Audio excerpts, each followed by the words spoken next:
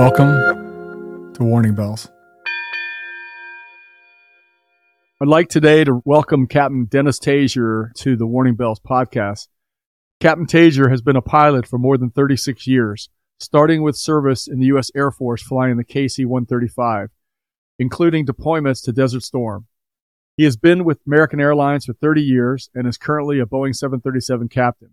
He's also the Communication Chair, Spokesperson, and Investor Relations Committee Chair for the Allied Pilots Association, the union that represents 15,000 American Airlines pilots.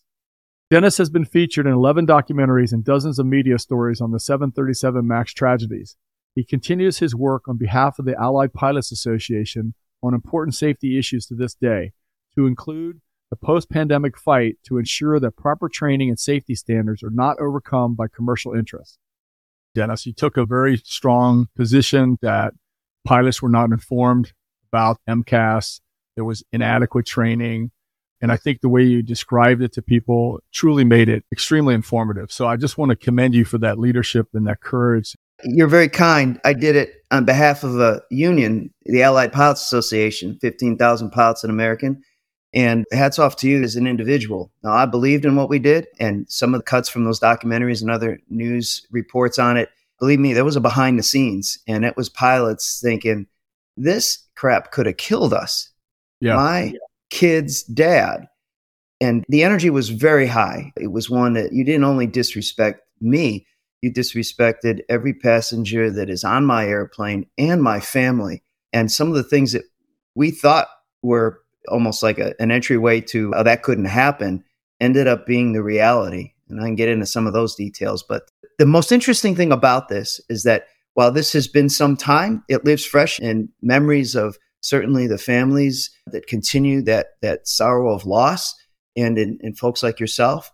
But the things we're battling today, post-pandemic, pilot training, reducing that, commercial interest, profits over people, continue to rise up. The last time I saw you was at the March Safety Summit, and that messaging was still there. I thought, this is PTSD time. The same issues. We're not talking about a specific aircraft or horridly designed and malice attempt to narrow that margin of safety, but those same issues, the human beings that keep these airplanes safe, are continually being pushed to the edge. And there's a rationale that, we'll be fine. You'll be fine until something happens, and then you'll have a safety summit. Yeah. The safety summit, it was completely reactive. I mean, these kinds of things that should have been going on a long time. It shouldn't have required some near-miss incidents to drive that. And I 100% agree with you that some of the same variables are in place today that were in place before the MAX disasters and also before other plane crashes. When you talk about people being pressured, and I know there was a lot of discussion at the summits about pilots having to work really long hours and the training changes that people are suggesting. Could you talk about what is human factors and what does it mean in aviation? It's everything in aviation. Just as we relearned in the MAX tragedies, that if you don't account for the baseline, the natural human reaction or the natural human effect of pushing a human being to the limits, whether it be length of day, like we're talking about, you're alluding to the post-pandemic things, they're all going to intersect at the same place. Those are incidents and sometimes accidents. So this is the energy we have on this is almost like, are you kidding me? Can't you see this coming? This is the MAX tragedies in a different wrapper. Yeah. The good news is that we see it coming. And you referenced this training change. I sent you the letter we sent from the union. We're being very proactive on this last summer to the acting administrator, currently Billy Nolan. And he's listed 7 or 8 areas where they've decreased training for our pilots.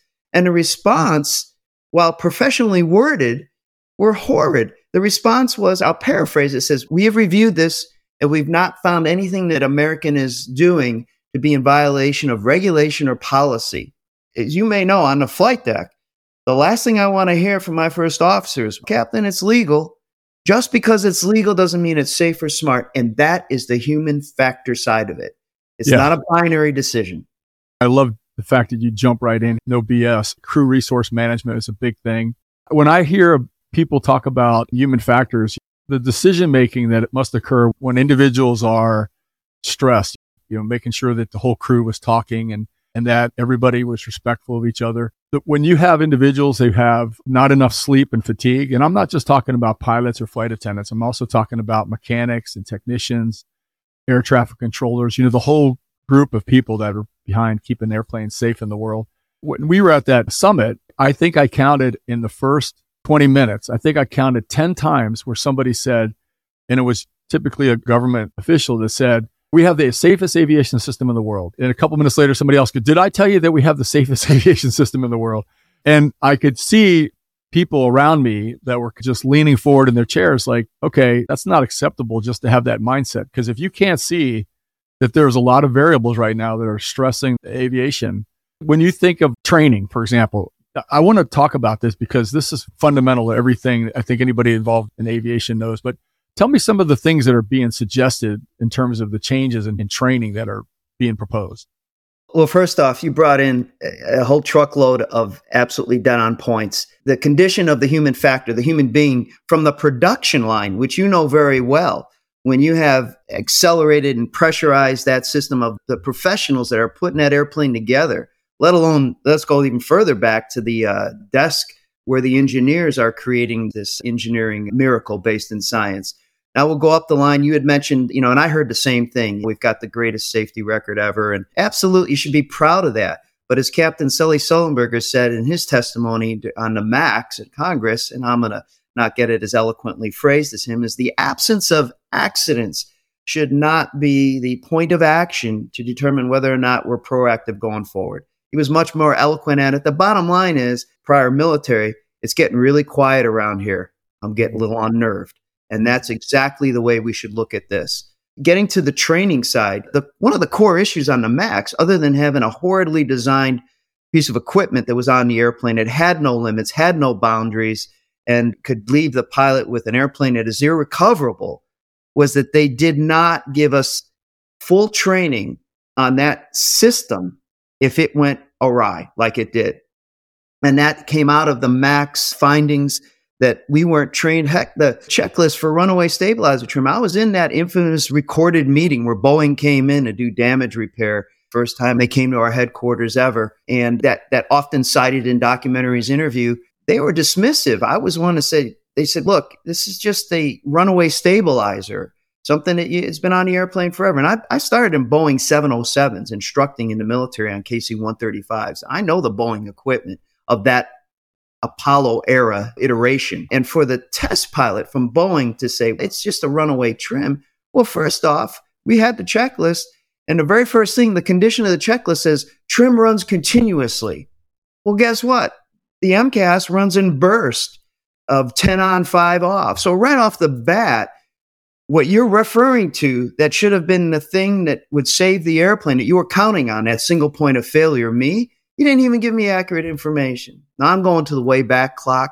But what's important about that point is today we have a huge wave of experienced pilots coming to, say, American Airlines, United, Delta, Southwest, and coming up to the regionals. But they're unseasoned. This is no malice against them. Just like I started coming out of the military, I had a lot of experience flying in the desert, people shooting at us. But when I jumped into American Airlines, it was a different operation. And the airplane I was on was different than what I could have come from. So the most important glue to ensuring that doesn't come apart is the pilot training. And commercial interests come in all the time lately to reduce training where we can. That sounds like a pejorative. It is, because that's the end result. But what they're looking at is how can we get more people through this pipeline? Post-pandemic, the pipeline is full. And so instead of taking their time, broadening the pipeline, what they're doing is let's reduce the training to the minimum the FAA requires. And that's why we're so agitated by this. The example I give, the 5 or 6 that we sent to the FAA, one that I just got out of my recurrent training is done annually now. It used to be done every 9 months. I'll give you one a little more graphic. American Airlines for decades has gone into Guatemala City. It's a high terrain, unusual runway, undulating. It's got a lot of threats in it. It is what we call a hit city. It basically is a high threat city. You have to study up before you go. And one of the features we had was to have an instructor pilot, a check pilot with us on our first go, show you the ropes, kind of jumps into the foxhole with you. And it was extremely important to have that. Well, the FAA doesn't require it. So after doing it for decades, management said, hey, I can unleash one of those check pilots. You won't have to go with Captain Tajer. Captain Tajer can just look at an iPad course. I think for their first time preparing to land at that airfield. First officer and I, first time we're going, hey, did you look at the iPad course? Yeah, I checked it out at Starbucks. Does this sound familiar? Yeah. I'm using the same words that I used when we were talking about the MAX, which we learned later. They didn't even give us an iPad course. As a matter of fact, the MCAS wasn't even in our manuals.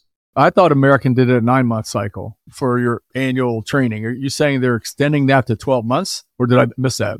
No, you nailed it. Years ago, the captains went through every 6 months. The FAA loosened that up, and American went to the 9-month plan for everybody. This is well before the pandemic. So the 9-month plan was working for everybody, no issues at all. We liked it. It was the sweet spot. And then coming out of the pandemic, think of that, coming out of the pandemic, high recovery, staffing shortages, early retirements.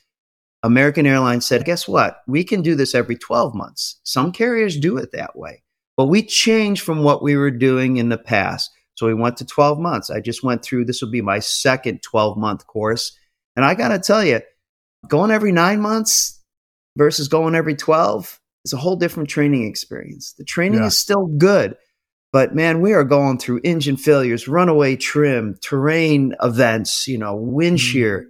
Now they pack it all into an extended length. There's an extra day and a half or two on there. The bottom line is we're getting it done, but why would you inject that? And by the way, the reason they injected it was so that they would have less touch time with instructors. They're short on instructors. So this was all a commercial interest decision. Yes, legal, but once again, just because it's legal doesn't mean it's safe or smart. Commercial decision-making, let's be blunt, it's about money. It's about saving money or making money. And when you see those types of changes where you decide to alter your training program to save a couple bucks, the cost of one accident would pay for training for decade, probably, for all the pilots and the crew. I have to tell you that I'm getting the EBGBs here listening to you talk, because it is almost like we haven't learned. And that you can expect the public to forget about some of these things because it's not in their daily world, aviation and being around planes. But for people that are in the industry, when you hear about, for example, the crew alerting system for the MAX, I know you took a very strong stance, said, look, this technology on the Boeing airplanes is 70s and 80s technology at best. And when you think the law changed over 12 years ago and required modern alerting systems be installed in these airplanes, and the Boeing company went out and lobbied Congress again and got another exemption to not install a modern alerting system. I mean, from a pilot perspective, what do you think about that when you think about what we could be doing and what we are doing? It's just insane. There's a reason that those alert systems, modern alert systems around airplanes, is because they make a difference. And yes, you're right. Boeing got the opportunity to come in and lobby their way through the door and continue to get a carve out for that modern alert system. We fought the fight that we had at the time to try and get the MAX 7 and 10 because the Congress actually had to make a law. This was so darn important. Congress made a law that every aircraft going forward will now have to have this. There'll be no more exemptions, as it would be. And they gave it a 2-year clock. Boeing said, look, we've had some trouble getting it certified to 7 and 10, so we're not going to make the deadline. And long story short, they were able to lobby their way into getting the aircraft, the 7 and 10, allowed to be certified without this modern alert system. Now, there were other unions that thought that it might be confusing for a pilot. Boeing made that case. The bottom line is it was going to cost money and maybe a little bit of time. But those alert systems, you talk to any pilot who uses them on their aircraft, and they can't imagine not having it there. It unclutters all the cacophony of alerts, especially on the 737. Rather than go to the rear view mirror on this, the bottom line is we weren't successful in that. But sometimes you do the right things for the right reasons, and you can look in the mirror and keep your eyes open. So we're taking Dad's old Buick and trying to make it a Tesla, slapping an iPad with duct tape on the dashboard and putting in other things. It's an airplane that, I don't want to make humor of it, but the MAX is at its max. It's beyond its max. Good God, Boeing, build an airplane that's modern. Dennis, some of the incidents that we've looked at over the past year or two concerning the MAX, pilots are still shuffling with paper checklists. They're being characterized as everything is normal.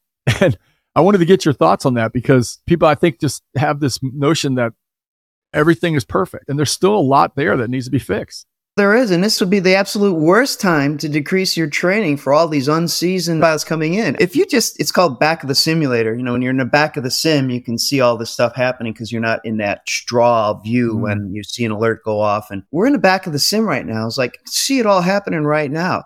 You're reducing training. You've got commercial pressures on you. And by the way, I know very well, I've been doing it at American for over 30 years. It takes airflow over the wing and money flow. This is a business. It can't be a business that is absent the moral obligation to do everything you can to ensure that aircraft is flown safely. From the people to the equipment, it's just, you can never release from that. It has to be an obsessive passion that you have. And yes, we know it's a business, but as you said earlier, if you think it costs more to put that on, wait till you see what happens if you don't. Yeah. And that is the key. It's a balance, but we talked about the safety summit and it was a talk of, look, we want to be respectful when we engage. We went into a closed session and I get that. But here's the deal about safety culture. And I know you get this. Safety culture is not a commune. It is a safe place for you and I to challenge how we're doing something, all with the ultimate goal of ensuring that safety margin is as broad as possible. There's no offense there. And if someone takes offense of your wording is coarse and all that, look, if I'm not doing it right, if we're doing an approach and the first officer thinks I'm not getting something procedurally correct or jeopardizing the margin of safety, I don't need pleasantries. I need quick action, point it out, let's get out of here and fix that. Yeah, Dennis, I'm definitely interested in getting your perspective as someone who's been a highly regarded pilot for over 35 years. Some people may be surprised that you may be meeting your first officer for the first time. Yeah. And flight attendants that you're working with, the whole crew.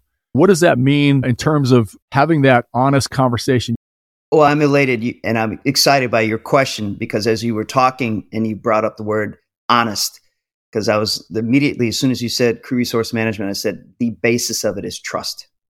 It's not only trust person to person, it's trust that you have done your job as a professional, whether it be as a flight attendant, the mechanic downstairs. You've done everything that you can to ensure that you're ready for, I'll say it in a military term, mission. And in commercial business, there's never a, hey, we've got to go. But that mission to an honest study of your profession, to develop the trust that, not develop, it's a given. When you walk on my flight deck, I trust that you're prepared to do this. And the seed for that and the water and the fertile ground for that is in the training. It's in developing an aircraft that connects with the human factor, not like you hope it's going to be like Boeing did when they said, oh, the pilots will react to this within 4 seconds and then rectify it within 10. That's not how the real world works. That's how someone who's trying to generate a spreadsheet answer sets up the data. So crew resource management, that's everything. The engineering goes nowhere until the human being is connected to it. And the crew resource management, when I have a first officer come in, most of the time it is the first time I've worked with them, and same for them, and the flight attendants, and of course my ground crew. So we are all nestled in, and I'm so glad you brought this up because there's a change at American Airlines that just happened in January that hit the media as well. We have practices and scripts. We're not actors, but it's a signal and an affirmation that we're getting done what we're supposed to get done. Why connect this to American Airlines? On January 3rd, a few weeks prior to that, they dumped a 35-page training manual, a reading assignment, connected to about 65 pages in our actual manual. And they said, hey, we're going to change the script for how we fly airplanes, which we weren't against. It's called fleet harmonization. Keep the things you say and do across the fleets as common as possible. But they tried to do this with no iPad training. We didn't even get the courtesy of that. Just a reading assignment. They said, hey, on January 3rd, we're going to start that. And get this, it wasn't just simple maneuvers at cruise. These were at time-critical phases of flight, go-around, low visibility approaches. And while you look at it and see 4 or 5 things changed, and you think it's just a couple of different action points and words, they're at a time where seconds matter. And the script has to be not just read, but executed with perfection. So as captain, I fly the 737, of course, the MAX and the NG. We have a HUD. That's my hands on the airplane, flying it down to 50 feet above the ground before I see the landing environment. So what the first officer has to say to me, what he sees or she sees or I'm seeing, is so important to those last moments, right on down to the go-around where we've changed some of our scripts. So you couldn't be doing this at the more wrong time than right now. Are you saying that this information is coming out via like a notice or a bulletin? Am I understanding this right? Nailed it. It's like the MAX when they, we know Boeing says, oh, it's very complicated. No, it's not. Right. This is what the airplane does. You designed it that way. This is what American has put forth. We protested it not only with the FAA. We went to the FAA again, just like the summer letter. And the FAA said, well, what they're doing is not illegal, so you're good to go. The header for our announcement to our pilots on this and the world was unwise and unsafe. That was the header. It was meant to grab attention. I just went through my training, and I got to tell you, God love my instructors, but they hadn't been brought in on the early point. I said, how are we doing this? What's the latest? Well, let me catch you up on it as much as possible, but we're just learning this as well. Imagine that.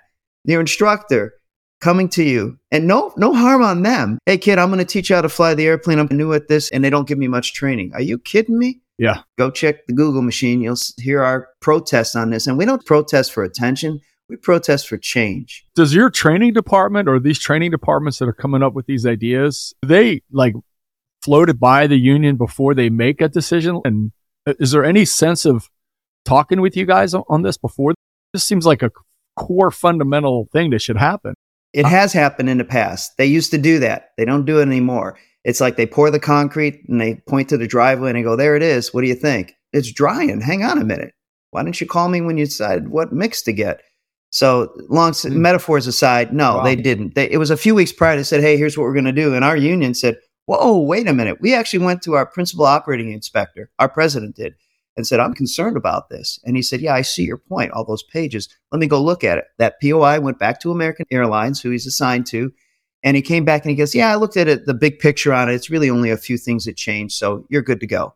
And actually lectured our president for a short time about giving him such a late call. Our president calls the FAA when there's alarm and cause for concern. The Safety Summit takeaway after the meeting that we were at, one of the takeaways, and we talked about this unseasoned workforce from below the wing to above the wing.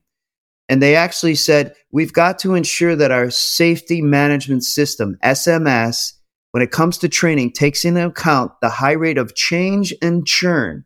I'm almost quoting it as we go forward.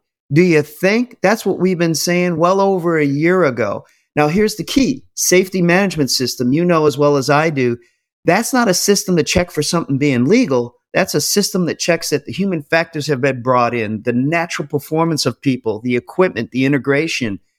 And they're saying, hey, we ought to look at that.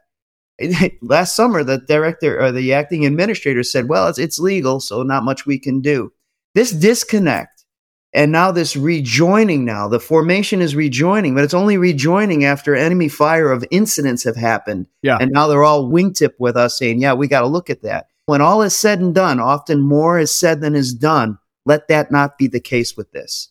You know, the safety management system, you talking about hitting a raw nerve, you just drilled right into my heart and my nerves. I worked inside the Boeing factory, as you know, and I came from military background. What I've heard since the disasters is that Boeing has implemented a new safety management system, and you're talking about safety management systems in the airlines and at the airports and everything else.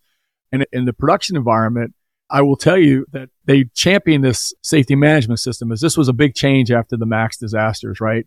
And that now employees were going to be able to report anonymously issues in whatever it was, design, manufacturing, test and flight, whatever. And they'd have an opportunity to get people to investigate these concerns and whether they were legal or not. These were legitimate concerns that people had and that somebody needs to look into and try to address. Because I was on these site safety committees for most of my career, almost all of it at the Boeing Company. And these were voluntary committees of union and management. And we had a safety management system. There was a safety management system before the MAX disasters. We had it. And Employees could submit anonymous reports. There was an expectation that management would act upon it and would look into these things and try to address these unresolved issues. The problem was nobody in headquarters looked at it.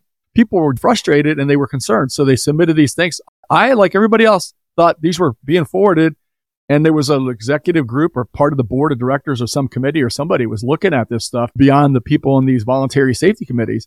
And it wasn't until after the crashes that I realized that no one was looking at it. No one was even paying attention. There was not a regular safety meeting with the board of directors at the Boeing company. I found this out through the shareholders lawsuit that occurred in Delaware.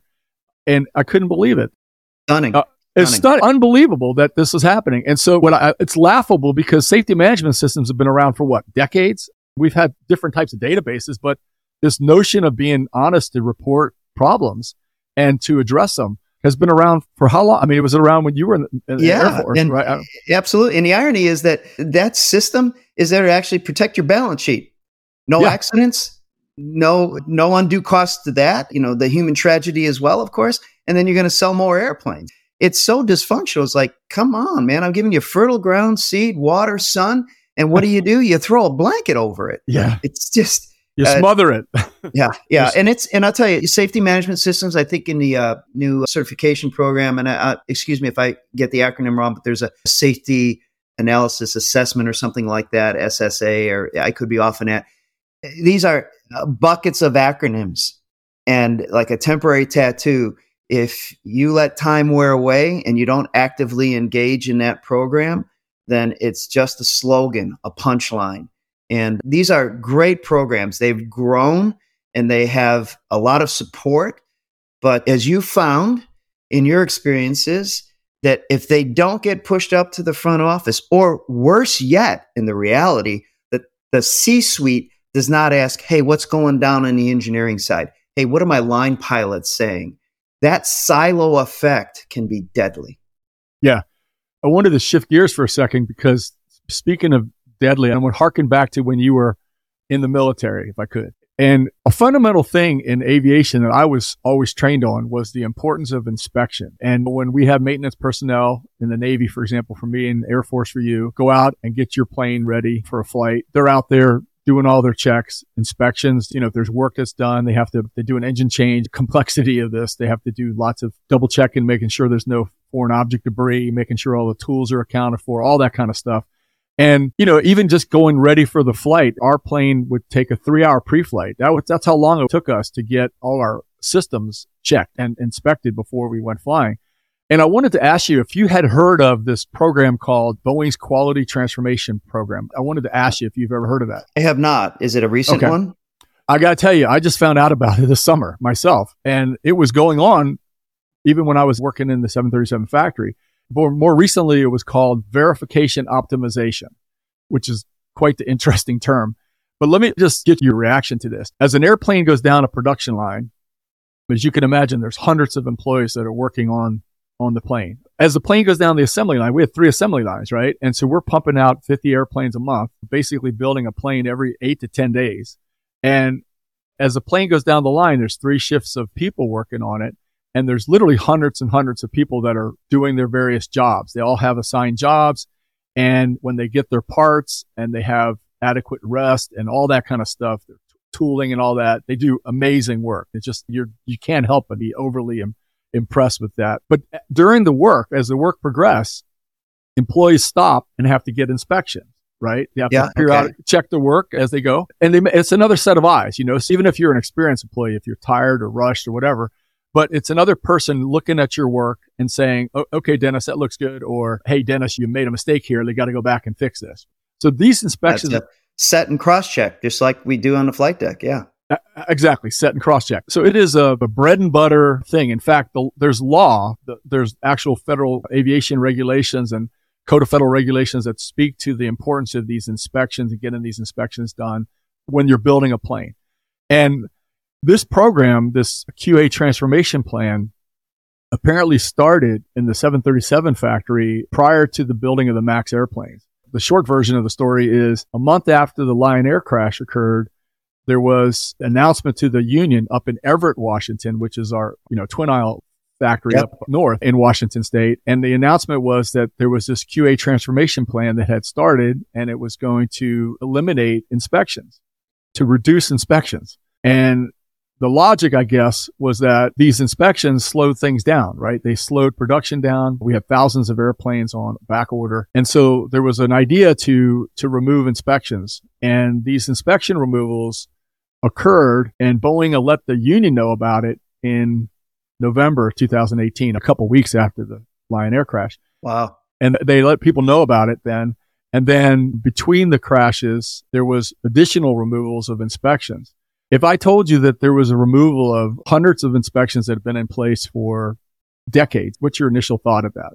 Today, it doesn't surprise me, but that cannot be normalized. You talked about these inspections, these checkpoints, these professionals. They're like, I'll say it with respect to us as being human beings, each of us are gears in this. Anytime one of those gears has misaligned teeth or doesn't have teeth at all, it will downline cause a serious problem effect. Its fate is a hunter. The smallest decision, the error that is not trapped, can lead to so many other things down the line. My reaction is, where the hell is the FAA on this?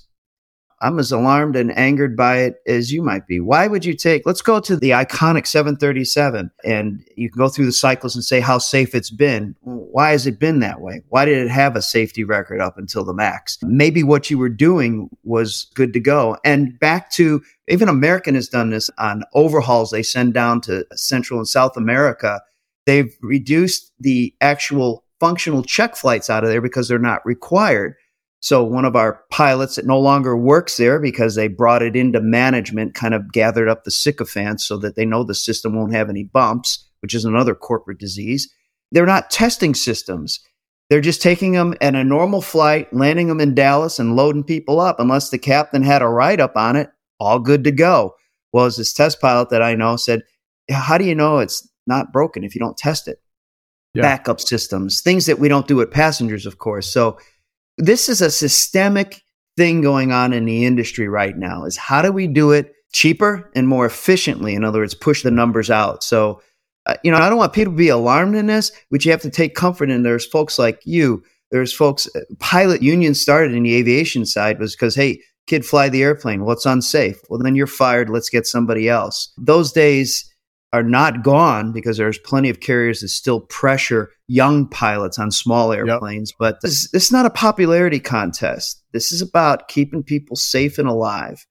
And that's something I think that is lost in the bureaucracy of things. It doesn't mean that we can't get along as human beings, but when it comes to a safety discussion, that's locked and loaded on the front lines. And there's no games here. There's no pleasantries needed.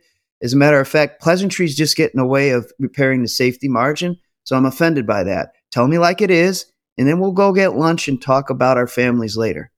Yeah. Well, I got to tell you, it's worse than you may have thought. Is anyone looking at this?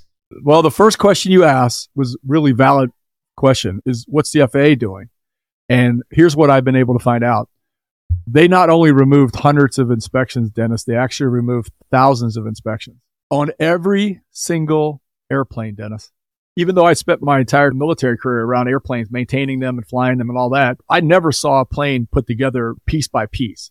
I went into the factory thinking this is going to be a piece of cake. Well, I was definitely wrong. It was a very steep learning curve to see the complexity of the infrastructure being built, the wings being attached, the engines being attached, all the systems. It was amazingly complex. And this idea that a decision was made via a spreadsheet to remove inspections. Boeing didn't let people know that they had removed those inspections prior to the MAX airplanes being built.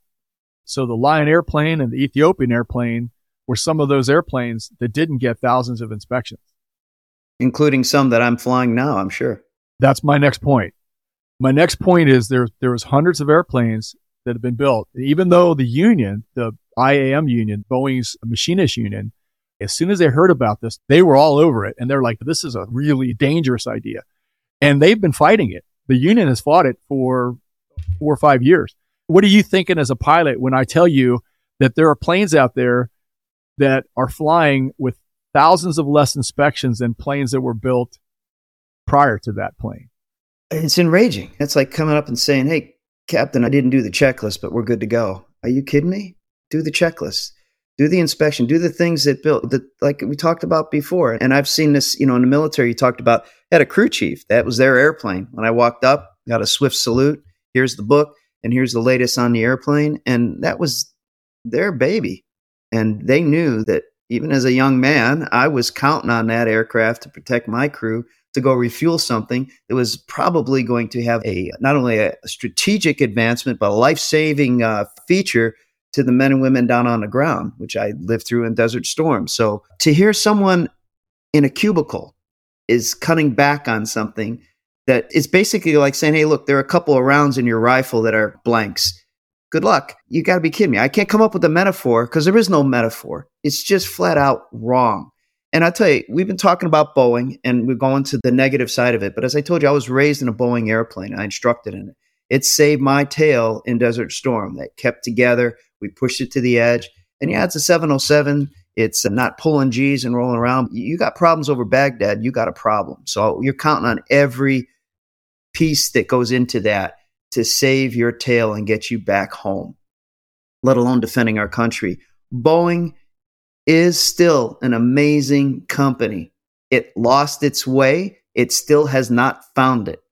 I have not heard anything from senior leadership, who are the ones that brought it off the track, that tells me that they get it. I hear slogans, I hear these acronyms, and you talk about decreasing quality checks. I've thought of a losing baseball team that says, hey, I know how we can lose less games. Let's play less. It's just insane. And the most frustrating part about it is sometimes, and it comes in moments where I listen to the FAA and some of the MACs roll out, and a different administrator talking tough when the CEO said, hey, we're going to deliver the airplane by some month. And he said, no, wait a minute. That's our call, not yours. The FAA has to revisit that. They have but one customer. It's the American taxpayer. They don't work for the airlines. They don't work for the pilot unions. They work for the American traveler who pays taxes in this country. And globally, they say they set the standard. There's a little chink in that armor right now. And it's something that it's going to take a while for people to rebuild that trust. And Boeing cutting back on what it did in the foundational days to keep things safe, cutting back is only going to be the acid that washes away that trust rebuild that we're trying to get back. I'm a big fan of where Boeing was. I'm not a big fan of where they were recently. And I don't see much more encouraging other than the words. And words don't fly airplanes. It's engineering, it's people, and it's procedures. It's those quality check items. And by the way, you mentioned about who's doing the oversight, the quality check on the quality checks. It sounds humorous and redundant, but it's that important. The smallest of things, that one decision that someone makes can create an absolute disaster up in the sky. Dennis, you're really articulate about this, and I appreciate that very clear position on this. We've talked about this on this program about you don't take chances like that to cut corners, to make a buck. And you talked about the 707 airplane and the amazing history of the company. I mean, it helped us win wars. It's a huge player in our national security. I have tremendous respect for the company and the employees that I've worked with. I have some very good friends that work there. My father-in-law was retired Boeing. I live in an area where there's Boeing everywhere, and I'm proud of the company, but it's a leadership issue. It's an absolute leadership failure. And you touch upon the fact that we have to rebuild that trust. And you don't rebuild trust by making these kinds of cuts. I mean, could you imagine family members that lost loved ones on the Ethiopian crash, hearing this, that there was decisions to remove inspections that had been in place for decades. And even after the first crash, they did it again. That's what this is really about. All the statements behind a podium, come on out to where it happened. Come out to the crash sites. Get on one of my airplanes. I'm flying a day after tomorrow. And look at those 170 people in back. Life's treasure there. And it's not so much the full family on there. Let me give you one. You're a dad, you're a mom, and you're sending your family off onto an airplane, and you're entrusting. You're not on it. It might be worst case scenario. And think of those families. There were families in those 737 MAX crashes where their loved ones, their wife, mother-in-law, kids, lost, and you're still here. The tragedy is there's no measure of it anywhere, but when someone hands me their life's treasure and says, take care of it, I am trusting everybody involved in this to give me the weaponry and the armor plating to defend all adversaries from invading that level of trust given to me. And I think Boeing could learn a little lesson, grab the human component of this. And bottom line is, when things come undone on an airplane, we're trained for it. But I'm counting on every bit of engineering. I'm counting on every procedure and every other professional and human being on there to help me get this done.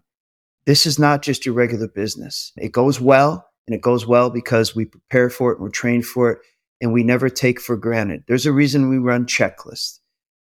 It's because it matters.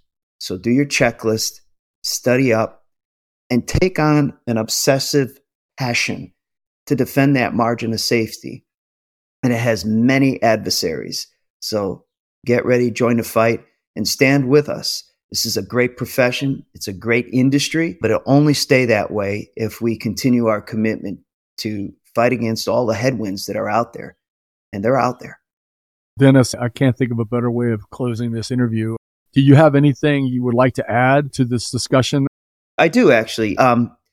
You talked in the beginning of our podcast here of, hey, you were out there, you were talking about the issue. Hell, we were just talking about the truth, what we saw. There was a time where we got a little bit of battle fatigue. And I remember clearly speaking with a large media outlet, and she was confirming for her editor, said, I just want to make sure we've got this fact checked. I really need to check it one more time.